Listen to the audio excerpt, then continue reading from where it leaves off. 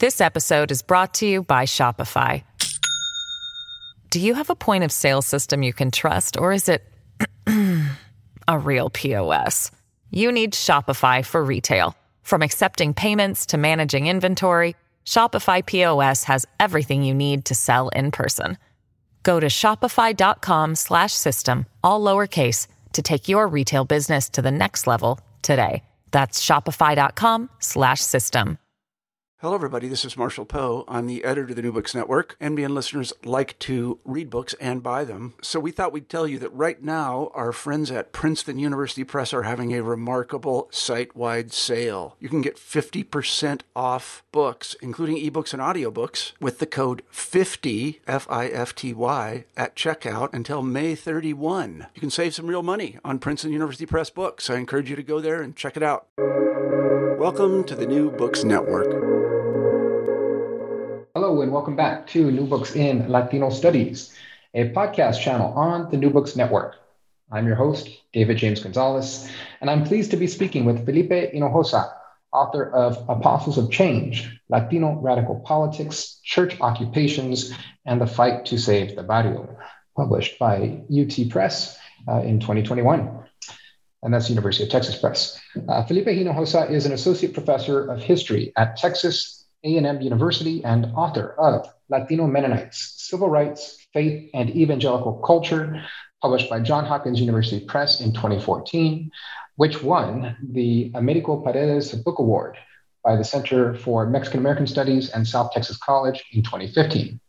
Felipe's work has appeared in Zocalo Public Square, Western Historical Quarterly, American Catholic Studies, and the Mennonite Quarterly Review, and also in several edited collections on Latinx studies. Hello, Felipe, and welcome to New Books in Latino Studies. Thank you, David James. It's great to be on. Great. Well, let's start by having you tell audience a little bit about yourself. Yeah, so I was born in Brownsville, Texas. It's the southernmost tip of Texas, right on the Gulf Coast. 20-minute drive from South Padre Island. I grew up literally walking distance to La Frontera, to the port of entry there with the border town of Matamoros. And I grew up in a barrio in Brownsville known as La 421. If you're coming in from Mexico and you're crossing into downtown in Brownsville, you're met with streets of dead presidents named after dead presidents. And I was on Taylor Street. I grew up on Taylor Street, one block over from James Polk. That was my neighborhood. It was a very eclectic barrio. I mean, it was a place where there were Pentecostal preachers. There was a Catholic church 3 blocks down that we could walk to. The elementary school named after one of these Tejano giants, J.T. Canales, was where I went to elementary school. And, next door neighbor on our right side was Conchita, who kept her, lawn green and her plants and shrubs and bushes just bright and joyful.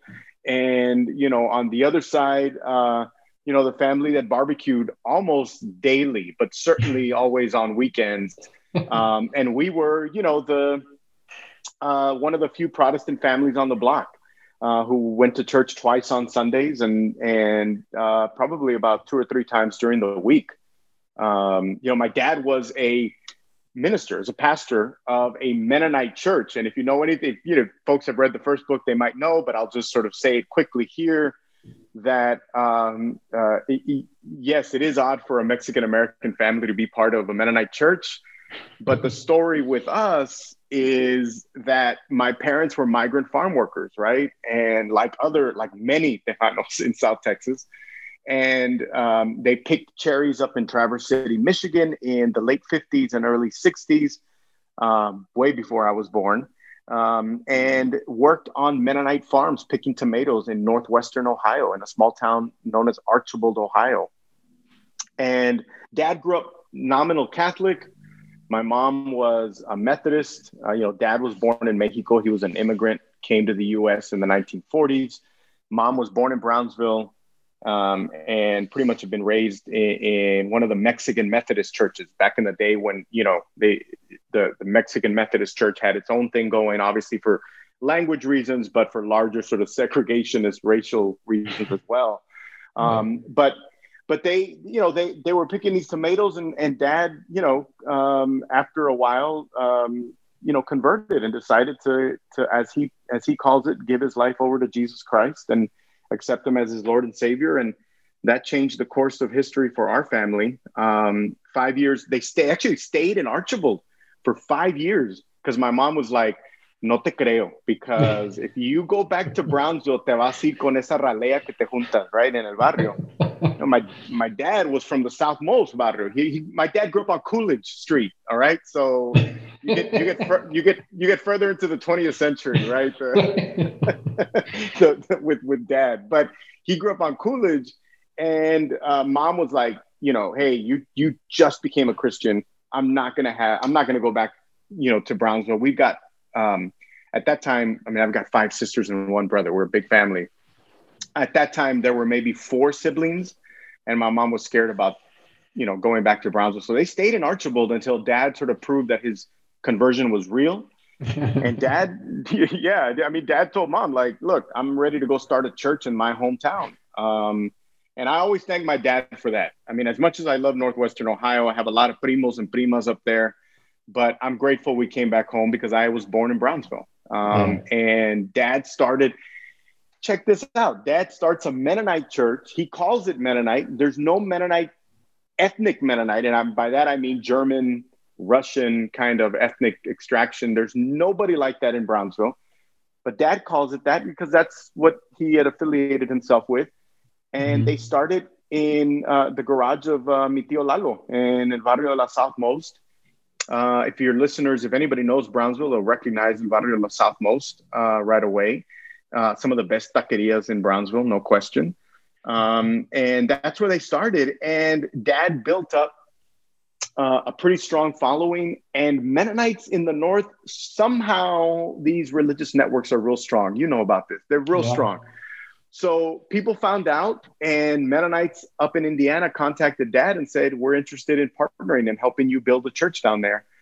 And what Dad did with the help of not only my tios, but also his father and other people that had converted to the faith and joined the church, is they built a Mexican-American working class Mennonite church. And this was, if you know anything about Mennonites, they tend to be very sort of pro-social justice, pacifist. So I knew growing up I was not going to be in the military. Very simple, nothing fancy, keep it simple. And the focus in scriptures for the Mennonites is the Sermon on the Mount, really. The gospel account in Matthew 5, 6, and 7 really resonate with Mennonites. And even though our church, if you would have walked into our church, you would have probably said, oh, this looks like any other Mexican-American Pentecostal church, because there's a live, kind of worship atmosphere. There's instruments, which many Mennonites did not use. They pretty much sing in a cappella. Right. So my experience, even though I grew up Mennonite, and politically I was much more progressive because of Dad's teachings and what he believed in and his compassion and all of that. Our church was a sanctuary church in the late 80s and in the early 90s. So all of that, kind of filters down into me. I grew up in that context with our church full of refugees and immigrants for a good while. I played basketball with many of them. Hung out with many of them, didn't understand what was going on, of course, but in retrospect, I do now. But that's sort of the setting that I grew up in. And there were always opportunities for us to do service work and to do stuff in the community. We weren't evangelical in the sense that we were knocking on doors, getting people to join the church. People joined because there was animo, man, that there was something going on at this place and people wanted to be a part of it. And I was to be honest, man, I know the church is a complicated, messy space. I'm not trying to romanticize it in any way, but I was just very lucky in that regard, and I'm grateful to my parents for that. Yeah, wow. Thanks for sharing that. Yeah. What a great intro. No, that's an awesome intro. It kind of crystallizes quite a bit. I think for your scholarship. I mean, not just the first book, but connect that background for us into this next book, right? So that kind of might help us understand a little bit the direction of the first one. But how did you determine to write this book, and what led you to this project? So Apostles of Change comes out really directly out of the research that I was doing for the first book. And it's really kind of a one of these things where I can't wait to wrap this first book up because I've already got the next book.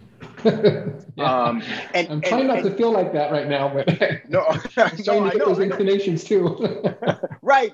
And I know. I mean, you know all about this, right? Like you're doing this project, you're finishing it, but you're excited about something else. La otra cosa is this, man. I was also like, do I have anything here? Like, I knew I had a great story with Apostles of Change.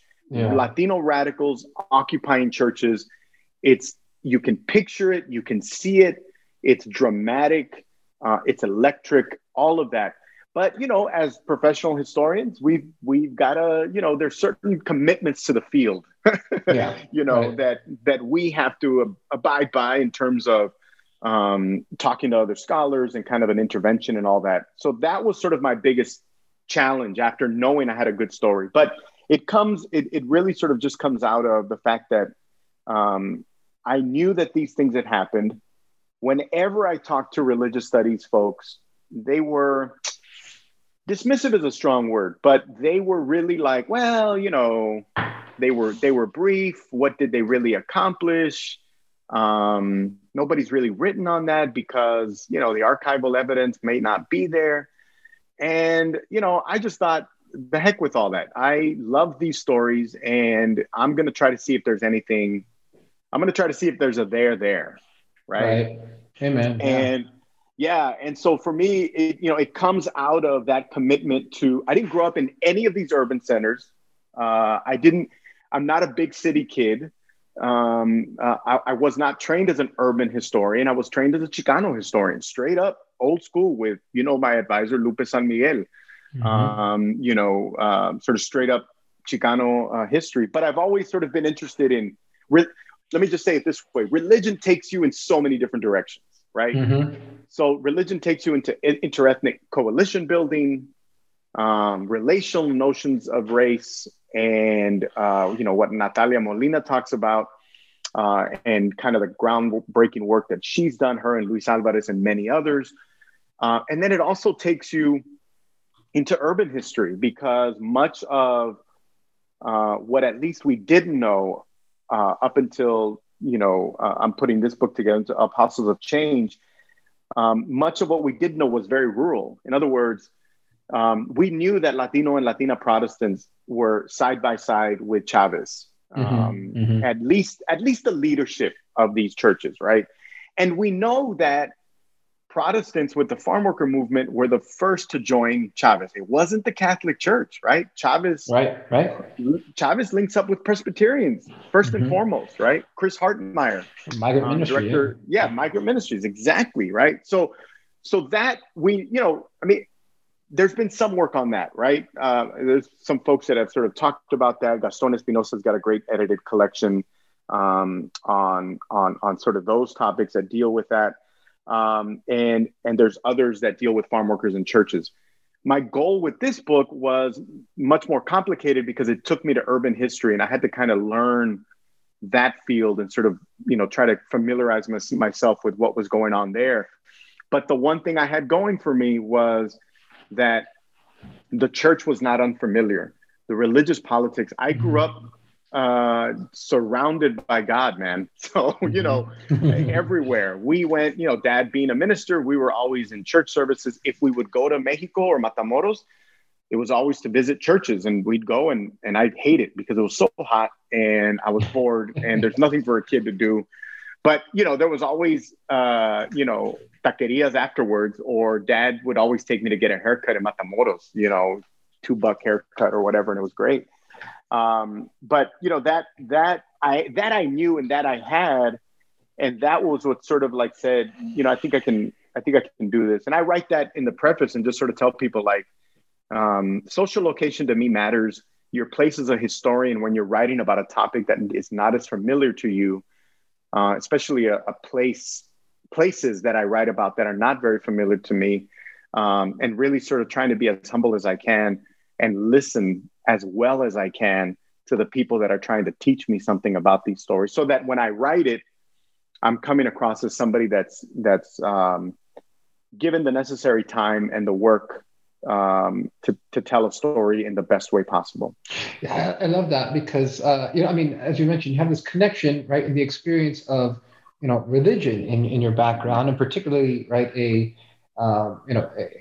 definite a religion that isn't considered, right, prototypical, right, Latino, of course. It's Yeah, right, Catholic right. and whatnot. So you have that connection that pulls you in, but I appreciate how you discussed it. You're still an outsider to this story, right? I mean, as you're saying, these are urban contexts, 4 movements, right? 4 mobilizations. You got Los Angeles, Chicago, New York, Houston, right? And we'll talk about the importance of those places in a bit. And so even as you said, right, as a historian, how much you may be connected with certain themes within what you're studying. I mean, there's still, you got to build trust with these people, right? I mean, you got to get to know the place, as you said. You got to get to know the literature, right, that this is going into.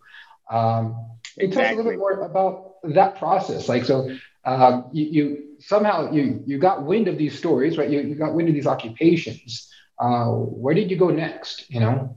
What did you do next to kind of probe further? No, that's a great question, man, because the next thing for me was, there's an emerging literature on Chicago. There has been for a long time. Lilia Fernandez, of course, and others, that Gabriela Redondo and others that have done just phenomenal work on the city of Chicago. LA, I mean, come on, right? I mean, there's so many great books on LA, right? New York City, end of story, man. That's enough. You know what I mean? Like there's plenty. Houston is actually one of the more understudied of these cities, but there's an emerging historiography that's building there. I think more, historians. I think of Tawana Steptoe's work on African Americans there, and certainly Brian Benkin and others that have written on Houston. And I think there's more great work to come. Right. But so that's where I started. I really like just reaching out to the historians, to the people that knew these spots and that had written about them. I had read their books, and then went and just sort of asked, like, where should I start? If I'm doing this project, where do I go, or where should I start and get help? And we're lucky in this field, man, that we have such gracious colleagues and people that are just willing to share their knowledge with you. I mean, you got to do the work, and you're on your own doing the work, but people are like, I'll give you this and check this out and talk to that person. And that's where I started. And I had so many just wonderful experiences along the way, having Lilia Fernandez give me a tour of Chicago, right? And show me these sites. And check this out, man. And it sort of takes me back to the first book. We're driving around I think it's in La Villita, man. We're like, Lilia's like, let me go get you some good tacos. We were done kind of seeing the city.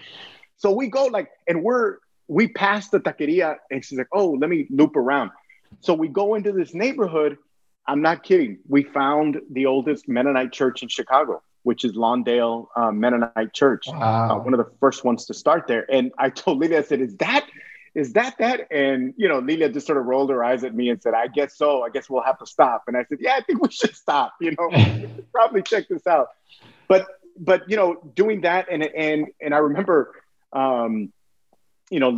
going to DePaul University, and because that's where there's a large collection of Young Lord's archival material, and looking through those materials, and then realizing that they had such great photographs, and that's what I tried to really do with Apostles of Change, is put some great photographs in there.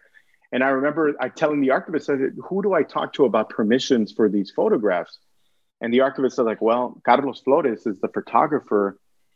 And he comes in every once in a while, but, why don't you leave your name and number and we'll give it to him, and it'll be up to him to call you and see what happens. And I was like, sure. That might have been 2013, 2014, right? Mm-hmm. And I kid you not, it was probably, and I had gone back many times to DePaul since then. And, I go back and, check in. Is my number still there? Yes. I'm sorry he hasn't called, but there's nothing we can do. And, he's very busy and all that. About a year before, I'm starting to work on getting the permissions, and I'm just sort of convincing myself that I'm not going to get these photographs, that I'm not going to get permission. I'm just sort of like, it is what it is, right? And I kid you not, it was a Friday night. We're ready as a family going out to dinner. It's usually the one night a week we go out pre-pandemic, right? And, you know, I get a phone call and it's an unrecognizable number. And for whatever reason, because I usually don't answer numbers that are not recognizable, right. I picked it up and it was Carlos Flores. Wow. And I told Maribel, I told my wife, I said, you know, why don't you drive? I'm going to just be in the passenger. This phone call, I can't put it down. Yeah. And Carlos, from there, opened the world to me in terms of photographs. And that's the benefit. And then from there, you know, talking to other photographers, Hiram Aristani in New York City, Luis Garza in Los Angeles, the Houston Metropolitan Research Archives in downtown Houston. So all of that, I mean, all that to say that I think you begin in relationships, man. I mean, I think it's really important as historians that we begin in relation, not only to, as we introduce ourselves and sort of cold call some people or email people or whatever about possible oral history interviews, or we make visits to archives, but that we also reach out to our colleagues that are doing amazing work in these fields and really just pick their brain. Because once we do that, there's a sense that you're sort of honoring the work that they've done, and you're not coming in saying, hey, I'm the latest and greatest and I'm going to revolutionize how you think about Chicago or whatever. Like, no, man, like listen to what people have put in painstakingly long hours, right? Long days. Listen to that, read their work, start there, and you'd be surprised at how gracious people can be. And I have benefited tremendously, especially as an outsider, from, you know, folks like her, Joanna Fernandez up in New York City with the Young Lords, you know, people in connecting me with folks in Los Angeles and getting me, you know, access to meet people or doing introductions and so forth. So that's really where I started. In Houston, I knew the city a lot more. I had a lot of friends. I went to grad school at the University of Houston, and I really relied on people. I wanted to know who the folks were that were doing kind of the grassroots work on Mayo, the Mexican American Youth Organization, right?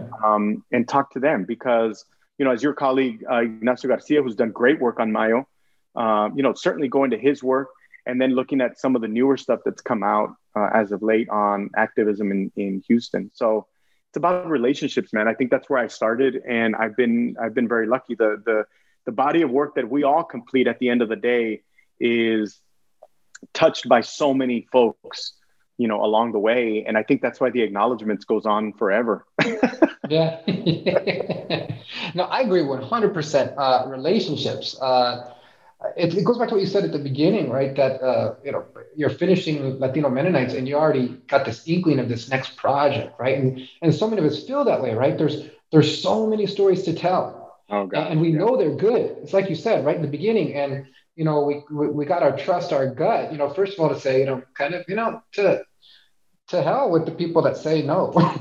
Yeah, exactly. The people that say like, that's not, you know, that's not theoretical enough yet, right? Or that's not, you're not making a big enough intervention yet. You know, if you got the inkling of, I got a good story here, you know, hold on to it and push it and dig. Like you said, right? Look to others. Yes, our field is, that's been my experience too. It's incredibly gracious. Anytime I've asked someone for help or a question, I mean, it's just, they're more than willing to give me way more, right? Than I actually need. And I just think it's because we know there's so much story, there's so many stories, there's so much history to tell, and we know we can't do it. You know, we can't do it by ourselves. Right. Absolutely. Yeah.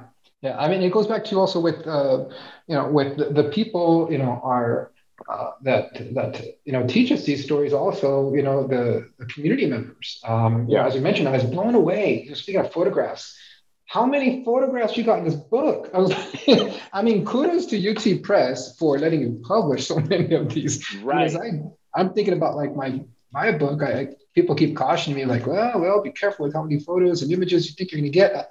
How many photos are in this thing? I mean, it's there's at least 26, I think, if I remember right. And I tell you what, man, when I was, because you're constantly negotiating, and UT Press came back and said, wait a minute, in your initial proposal, you said 10 photographs. And I said, look, and the other thing is the University of Texas Press has just been fantastic to work with.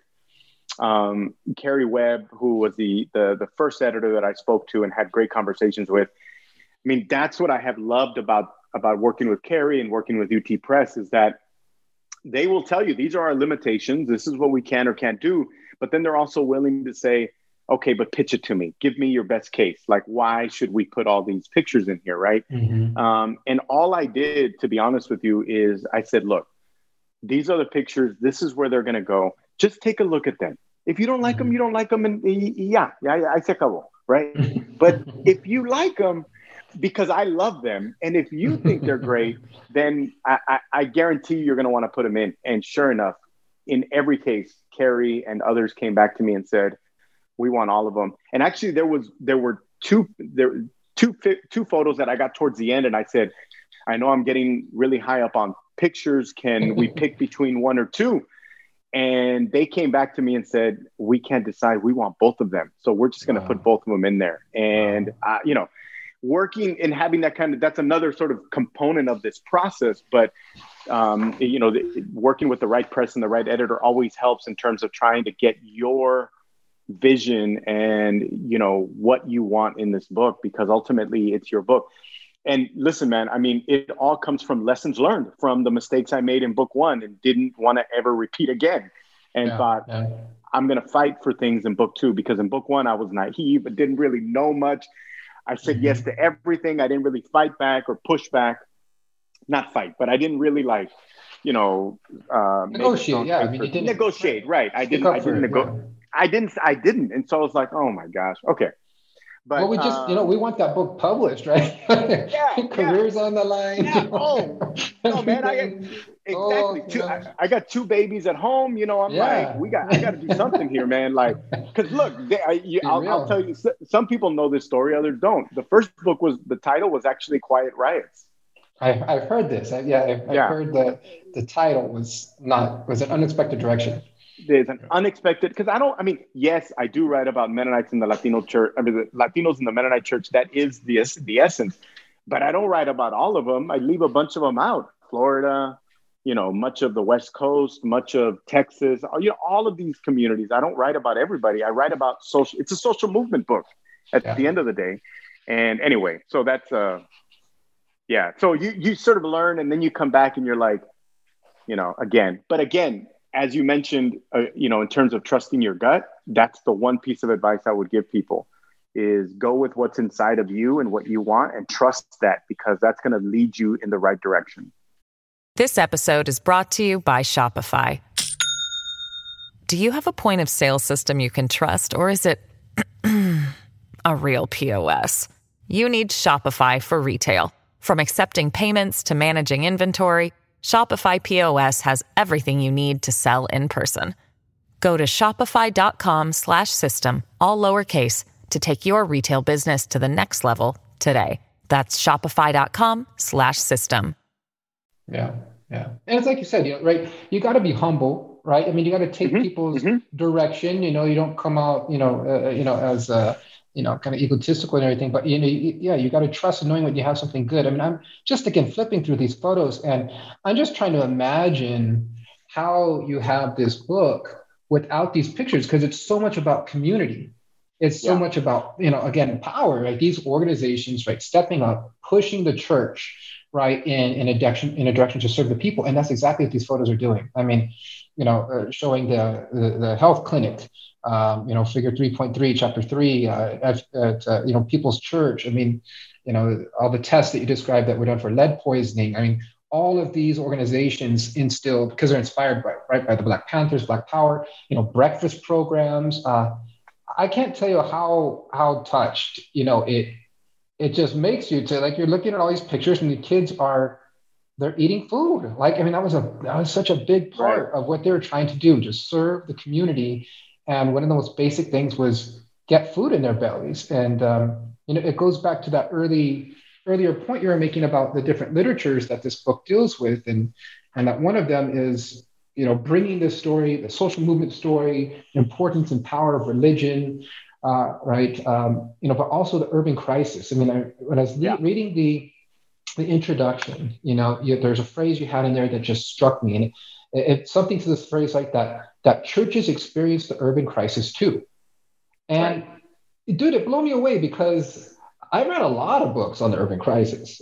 You don't get through an American history PhD nowadays, particularly studying in Los Angeles or any major metropolitan region, without learning about the urban crisis, right? The rise of the suburbs, etc. The movement of capital, people from the city, right? All that stuff. Exactly. Right. But somehow that message that churches experienced it too, that never clicked.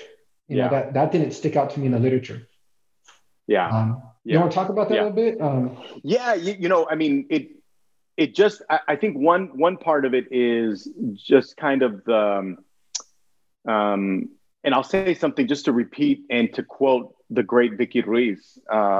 Vicky was in one article, I can't remember, maybe the late 80s, early 90s, where she was writing about religious archives. You've probably read this article. I don't have the title off the top of my head, but she writes something about to the effect that, look, religious archives are not dead ends. They are gold mines. And she was sort of pushing scholars at that moment to, like, you've got to go look at these archives because you're going to find things that you would have ultimately missed at the end of the day. And for me, when I started doing this work, I knew right away I had a jump on others because the work that I had read, people had missed this, or the church kind of crisis that church buildings and what churches were dealing with, not only integration, but whether or not they should stay in the inner city in Houston, for example, or in Lincoln Park, but also kind of what the social movement of the day was sort of pushing them on. Black theology, Black liberation theology, all of these points.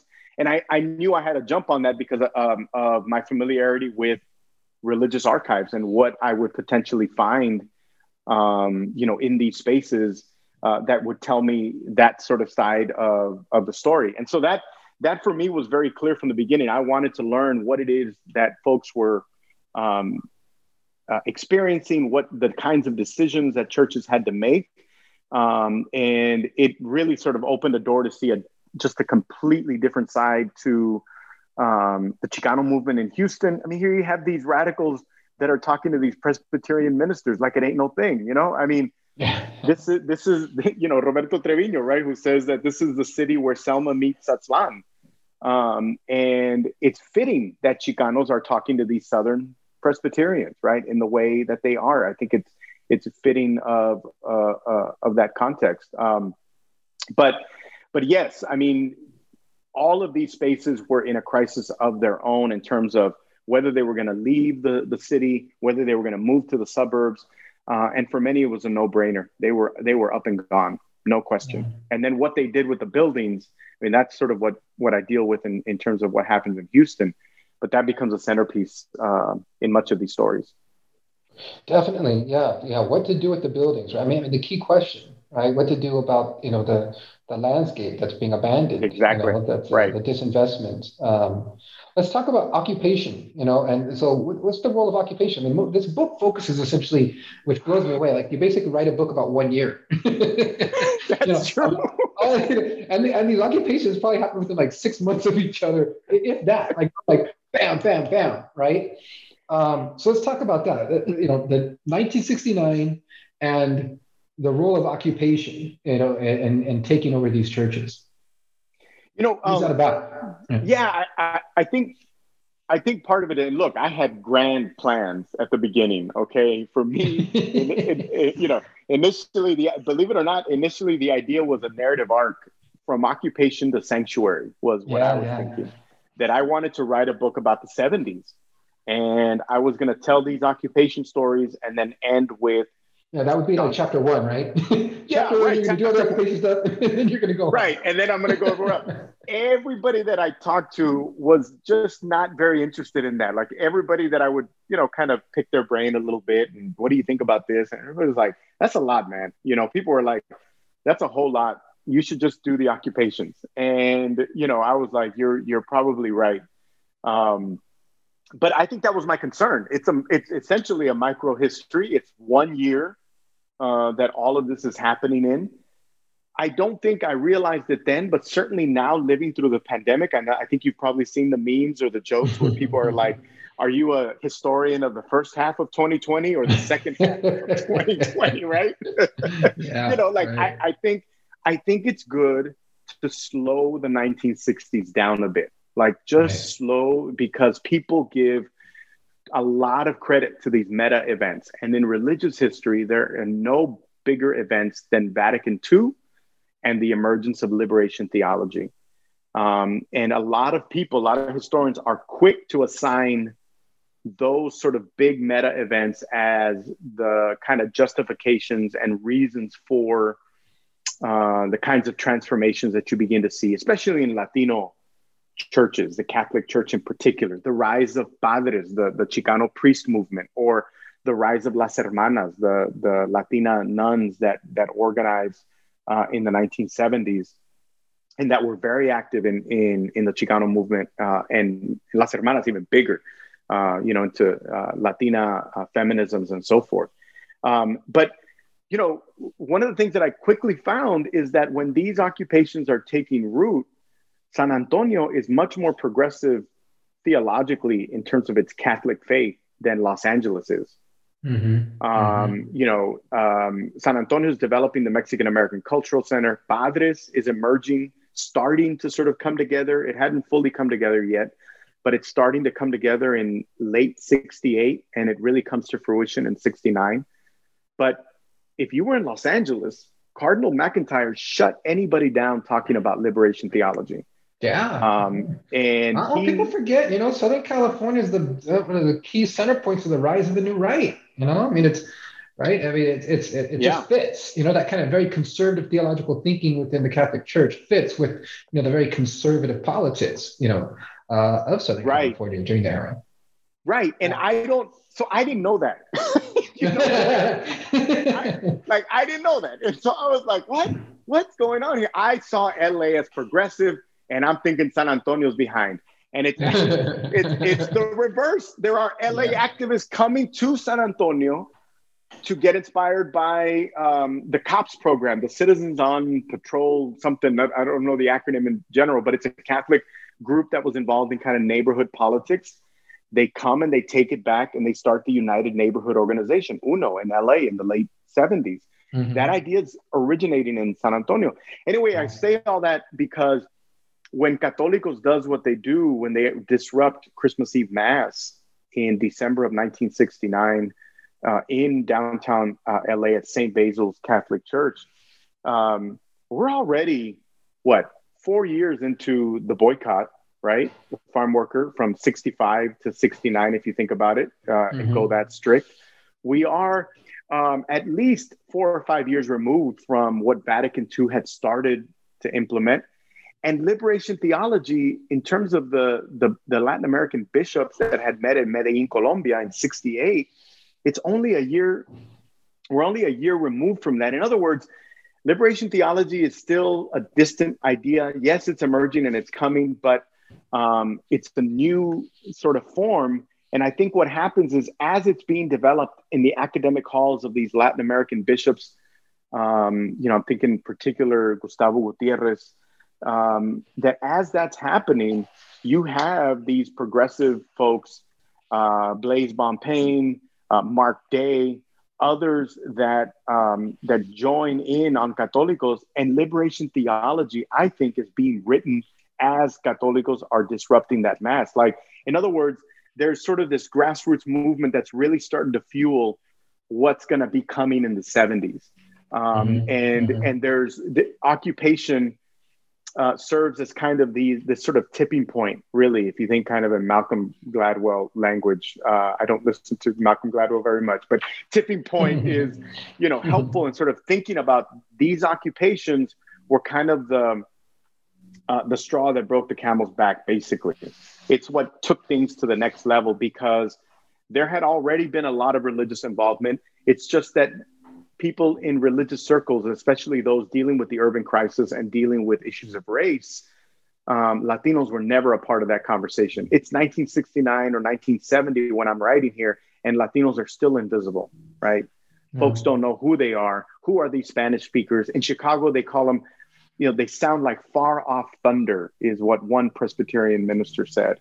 And these occupations change the game for the church, because what radicals do is they make it easier for moderates. Mm-hmm. Radicals pave the way and make it easier for those clergy inside of the church to say, you want to deal with us? We'll actually listen to you. Or do you want to get occupied again by those guys? You know? Right. And that changes. Just like MLK, right? MLK had Malcolm X, right? Exactly. Right. Exactly. Yep. And I think, Bon or follow? Which one do you want? Right. Yeah, exactly. And that's where they were coming from. And listen, man, one of the great things that I found was the archives of voices of Latino Protestant clergy. That for me was very, very important, because oftentimes, their voices are not included in these stories. And so to find them in Chicago and in Houston and different places that I found them in, and then to also be kind of like a little jealous of the young lords, right? Like, wait a minute, we've been advocating for this stuff for years.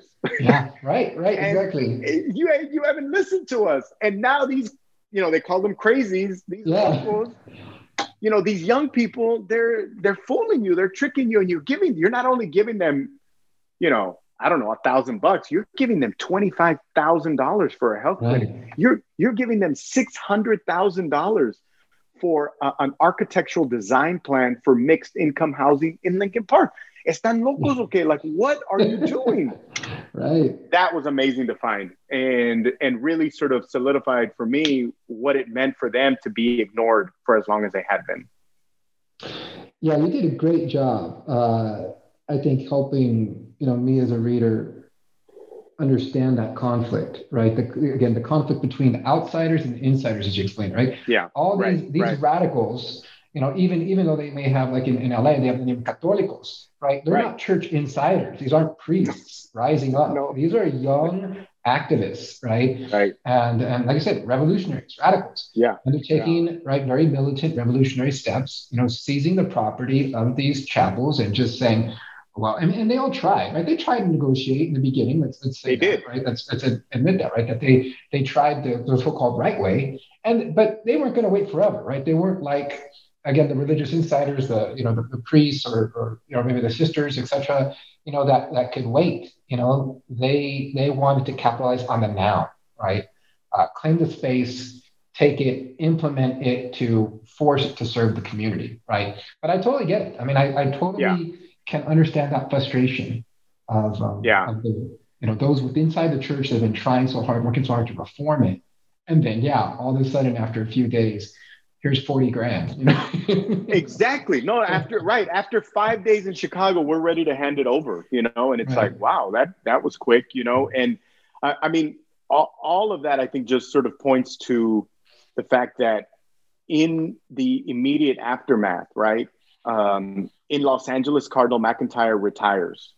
And listen, in the book, I make it very clear. I give credit to Católicos for that, the disruption. I know there'll be Catholic theologians, Catholic studies folks that'll say, wait a minute, cardinals don't just retire in 20 days from one event. There were other things, there were other factors. Maybe.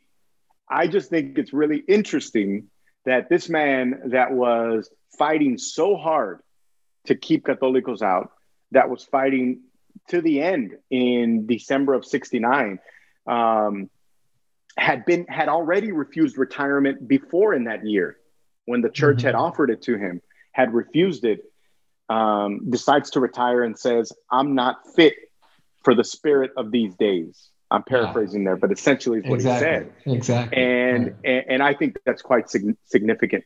I will highlight the fact that as that's happening, the Catholic Church is having 21 members of Católicos arrested. And what you don't see as people celebrate the emergence of the Chicano priest movement, padres, or as they celebrate the kind of more radical kind of left-leaning turn of the Catholic Church in the 1970s. What you forget is that that's happening on the backs of Católicos. That's happening on the backs of Católicos por la Raza, because they are being prosecuted by the Catholic Church. They were the only religious entity that sent these kids to trial, prosecuted them, and some, spent time in jail or paid fines, right? No other religious entity did that. And when you think about the fact that, quote unquote, the Catholic Church is our home as Latinos, like that's the cultural kind of space, to have that institution be the one that's going to take you to court, prosecute you, and send you to jail sends a pretty strong message, if you ask me. Yeah, man, that struck me, in the book, and as you just bring it back up again, that, like you said, the spiritual home for Latinos Exactly. was the one that had the hardest response and didn't relent. I mean, they convicted these kids. They did. The Presbyterians didn't do it. The Methodists didn't do it.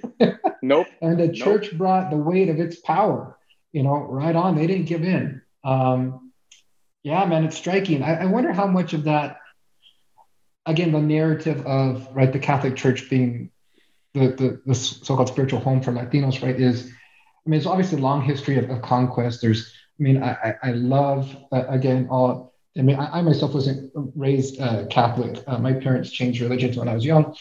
Mm-hmm. But, there is something to it. There is something to the symbolism, particularly of, La Virgen. I mean, it's always been, particularly La Virgen de Guadalupe, right? It's always been drawn to me. I love the symbol of, indigenous, people forcing, right, the Catholic Church, the most powerful institution in the world, to change at that time. Right. But at the same time, it's just, so I guess I'm kind of rambling here, but I'm thinking of, a lot of this is symbolic. I think of, right, the incorporation of La Virgen de Guadalupe, right, with the farm worker movement. And as we already mentioned and discussed, it was really, again, it was Protestants that were much more opening and helpful. The Catholic Church in the Central Valley was, more concerned with all of its, white ethnic European, donors, and patrons rather than the Mexicanos, right? Right. Which is what made it hesitant, very hesitant to support the farm worker movement. I mean, it's the churches like people like Father Luis Olivares in Los Angeles that creates this bond with Cesar, who Cesar even has this impact on him that converts him to realize, right, that he needs to serve the people too. I don't know, I'm kind of like rambling on this, but it's just I don't know. Your thoughts on that? I mean, again, that kind of this. It being the so-called spiritual home, but as you mentioned earlier, it's just complicated, right? A very complicated relationship. It's messy, man. And I think, the other sort of side to that, colonialism, sort of talking about that legacy, is that in writing this book, I didn't want to come across, and I don't want to come across as, somebody that is, Chicano historian, that writes on religion. I don't want to come across as sort of like, hey, I'm romanticizing religious institutions or assuming that they're these kind of progressive institutions. They absolutely are not. And I think it's more of a miracle when I think about the way in which these grassroots activists were able to move the church in the way that they did. Like that for me is phenomenal. And there's an abundance of literature already out there on people trying to understand the moral majority or the rise of conservative Christianity or conservative religion in America. And I'm like, I get it. And I think that's important work. People should keep doing it. No question. But I think we need more folks to also kind of figure out why it is that, or how it is that in some cases the church can work for pretty substantial progressive change. That to me is something we need to investigate. We need to learn. We need to know more about, because these young activists sort of teach us, those lessons of what is indeed, possible. It's not. It didn't. I mean, I think maybe I was a little bit surprised because I didn't realize that the church had come down so hard on them. On Católicos, and especially in relation to these heavily white denominations, Presbyterian and Methodist. But so for me, it became one of these things where I wanted to make sure that when we deal with religion, that we look at the colonialism part, but then also realize that not just Catholics, but certainly Protestants as well, these sexual abuse scandals that have come out in recent years make just everything a lot more messy. How we deal and how we address and talk about, progressive reform and so forth with folks that you are writing about that might have been predators at the time. And that's scary, right? And that's sort of scary. But I think if there's no way, sometimes you don't know or sometimes you do, but I just think those of us that do that kind of religious history and are writing about these movements, I think just have to be really cognizant, of that. And I hope I haven't dropped the ball in this book. I mean, I did my due diligence, but it's something you've got to just really treat as kind of what we as academics love to say, right? That it's complicated. And in this case, it just happens to really be that. So there's no sort of easy way to sort of think about it because, you have to understand the fact that what Methodists and Protestants or Methodists and Presbyterians and how they handle these occupations is actually quite admirable as compared to what the Catholic Church and what Cardinal McIntyre, which they should just be completely ashamed of in terms of how they dealt with those kids, with those young folks. They were demonized in the press, in the LA Times. Alicia Escalante, Rosie Bermudez, who's writing a biography on her. Alicia Escalante was demonized in the LA Times and in the press there. And all of them were to a large degree. And it's Ricardo Cruz, who started Católicos, had a hard time, getting a law license to practice in the state of California. They've always brought up his activism and his history of activism. When if you look at Ricardo Cruz, he starts as a devout Catholic and he puts Católicos in the name because he wants, like the Southern leadership or the Southern Christian Leadership Council, like MLK, putting Christian in that name. He wants Catholics and the Catholic Church to know that they were not anti-Catholic and they certainly got treated as such. And it's really a shame. Yeah, that got me thinking back to like the urban crisis narrative, and like this whole project, right, of urban redevelopment and gentrification today is like it too. Whereas what I'm referring to here is the obsession of cities, right, to try to get back what they lost, and they don't realize what they freaking have.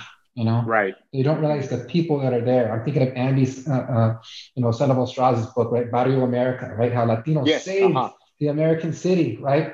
And all these cities, right? You have Latinos moving in, they're starting businesses, they're raising property values, they're renting the homes, they're doing everything you want people to do. And these damn redevelopment agencies just can't break out of the confines of thinking, we need to get these white middle-class people back.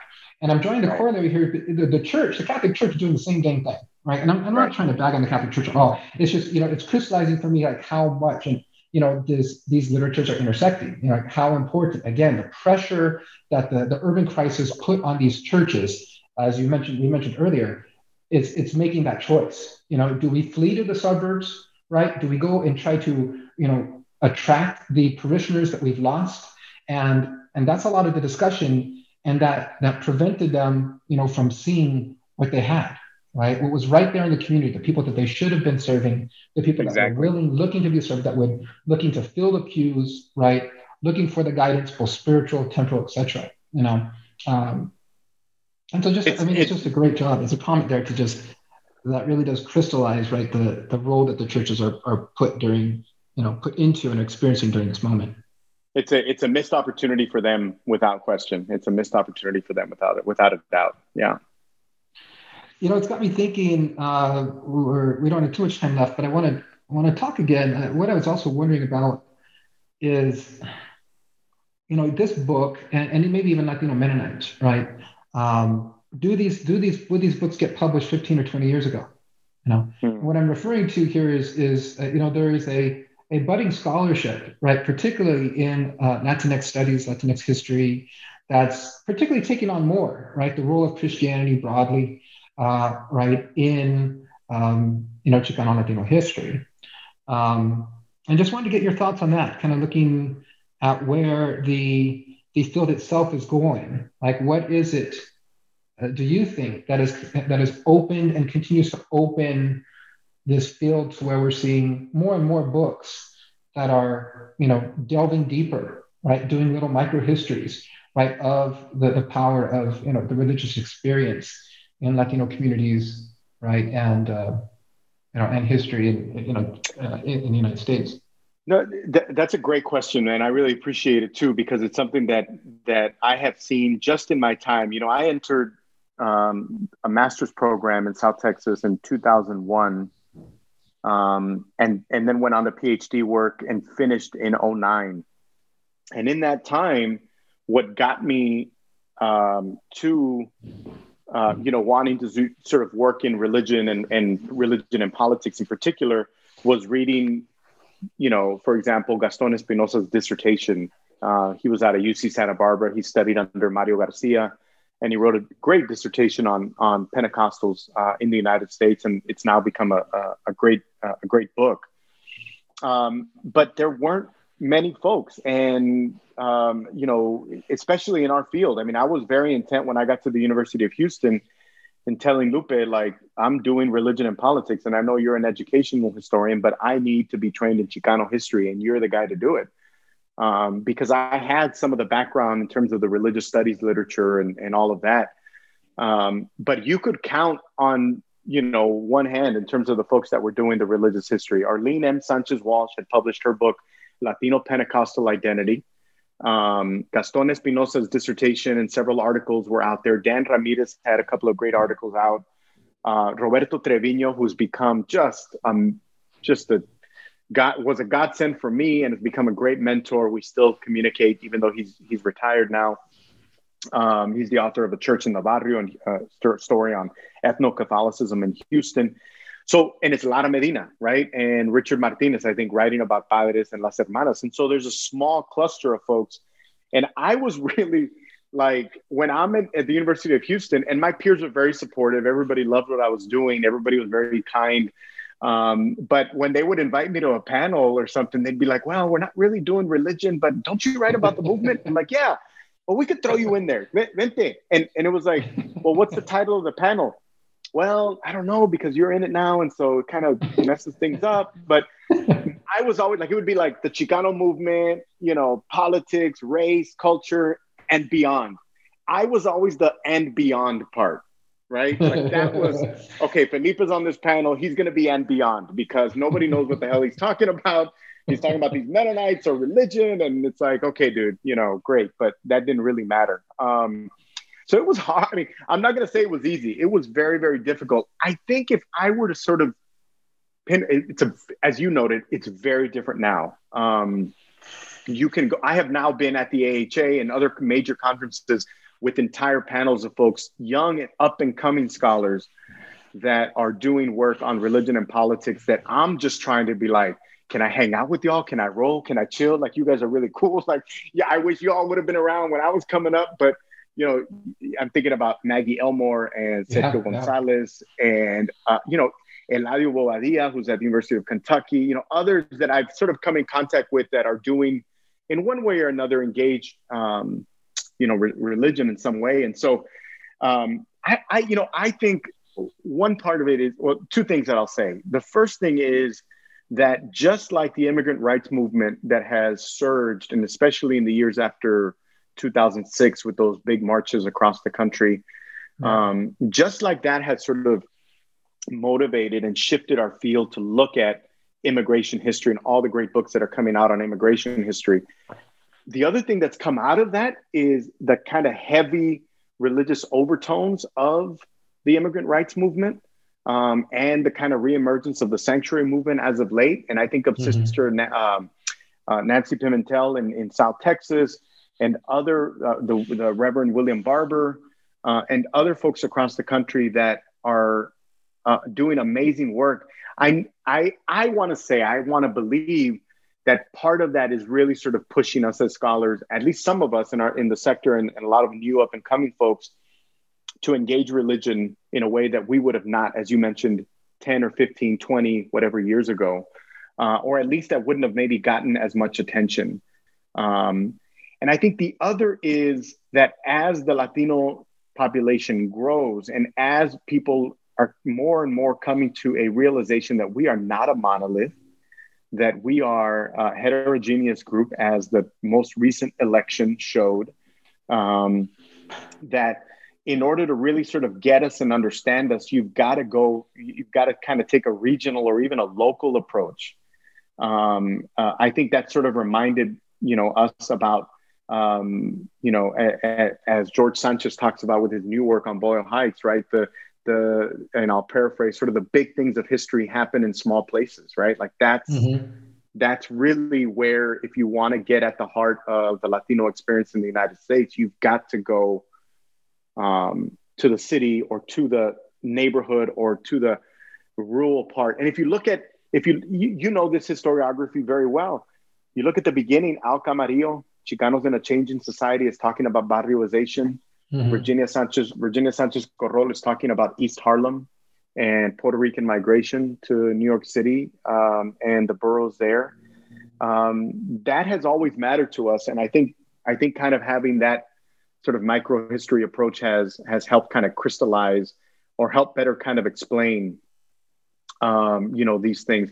That's not to say that the kind of big meta history doesn't work. I think it definitely does. And I think there's folks that do it very well. Laura Gomez in particular does it very well. Lorena Oropesa in particular does it very well, but I think there's something to also be said about these local movements that happen in the barrios and that tell us a big story about displacement, about urban history, and about politics in the United States. I want to, first of all, I don't want this conversation to end, but this is fun, man. This was so much fun. This is a blast. If I can sneak in one more question, and it goes back to the title of the book, which is, just grabbed me, right? Apostles of change. That speaks to, something prophetic, right? Something visionary. Can you kind of give us your closing thought on what was so prophetic and visionary about what these young radicals did by taking over these churches? Because they were all very short movements, right? They lasted a matter of days. Many of these organizations, transitioned, and these activists never, kind of ended their activism, but these organizations, some of them didn't stick around, right? So, but what was that? What was prophetic, and so visionary about what they did?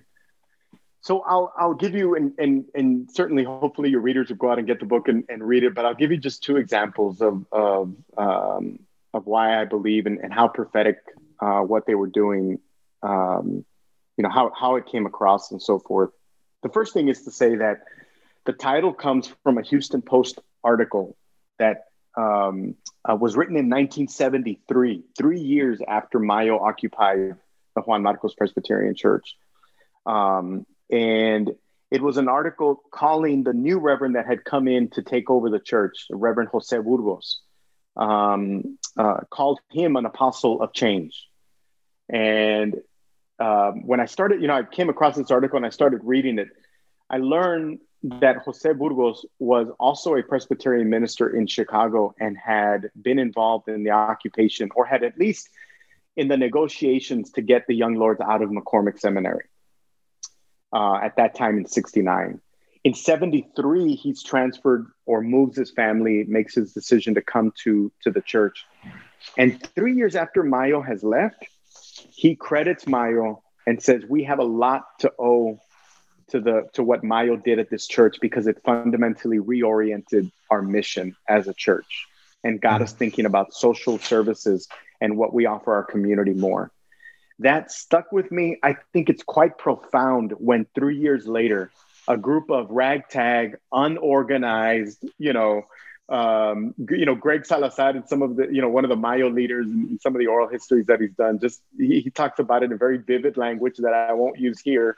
But, that a group like that could make such a significant change that the new pastor that's coming in is saying, we are who we are as a church today because of what those kids did. I think that's significant. I think that matters a great deal.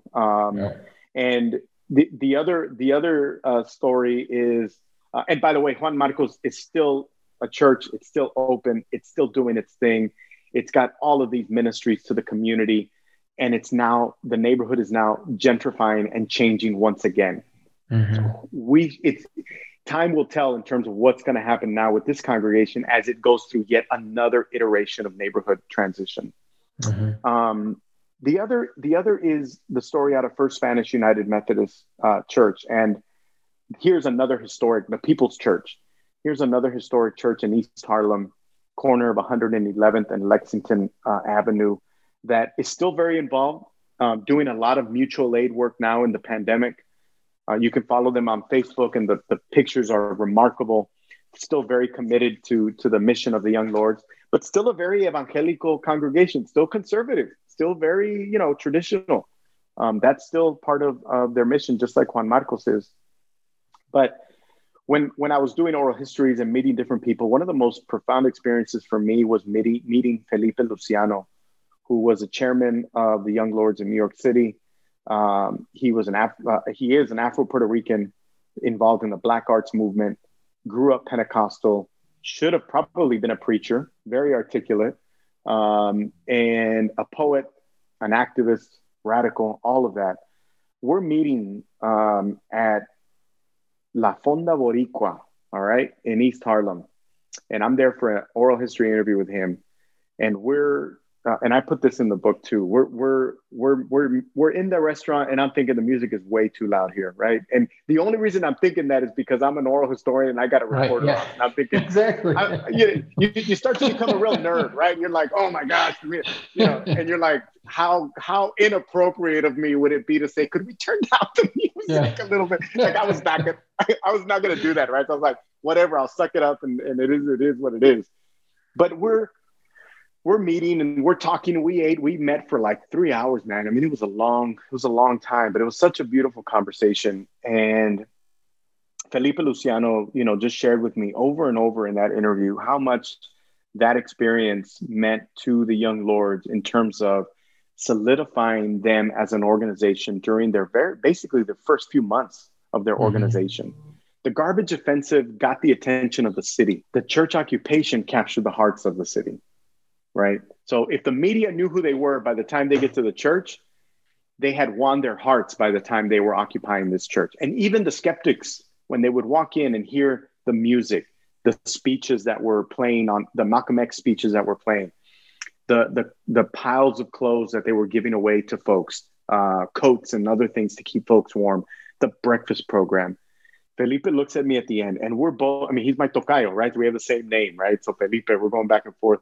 And 3 hours in, man, loaded on juices and food and everything dessert, everything we had been eating.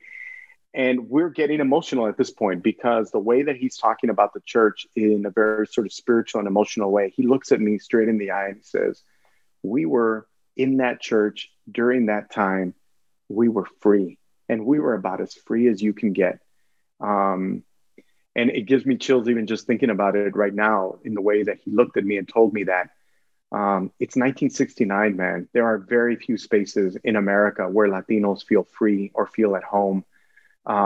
They're being displaced. They're being pushed around. Nobody knows who they are. Nobody gets us. Nobody understands who we are. And here they are in this one building, reclaiming it, taking it for themselves and feeling free. And that, for me, was quite prophetic in hearing him say that and to think about it in that way.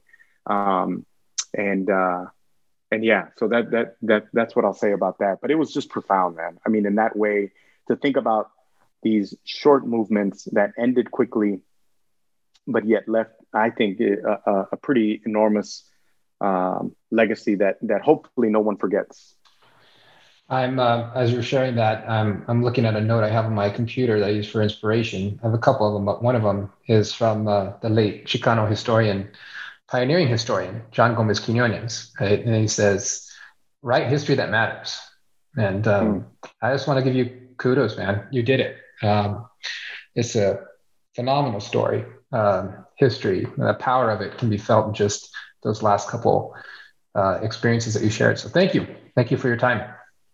Thank you for your time. Thank you for having me on here. I'm very appreciative and very grateful. Thank you.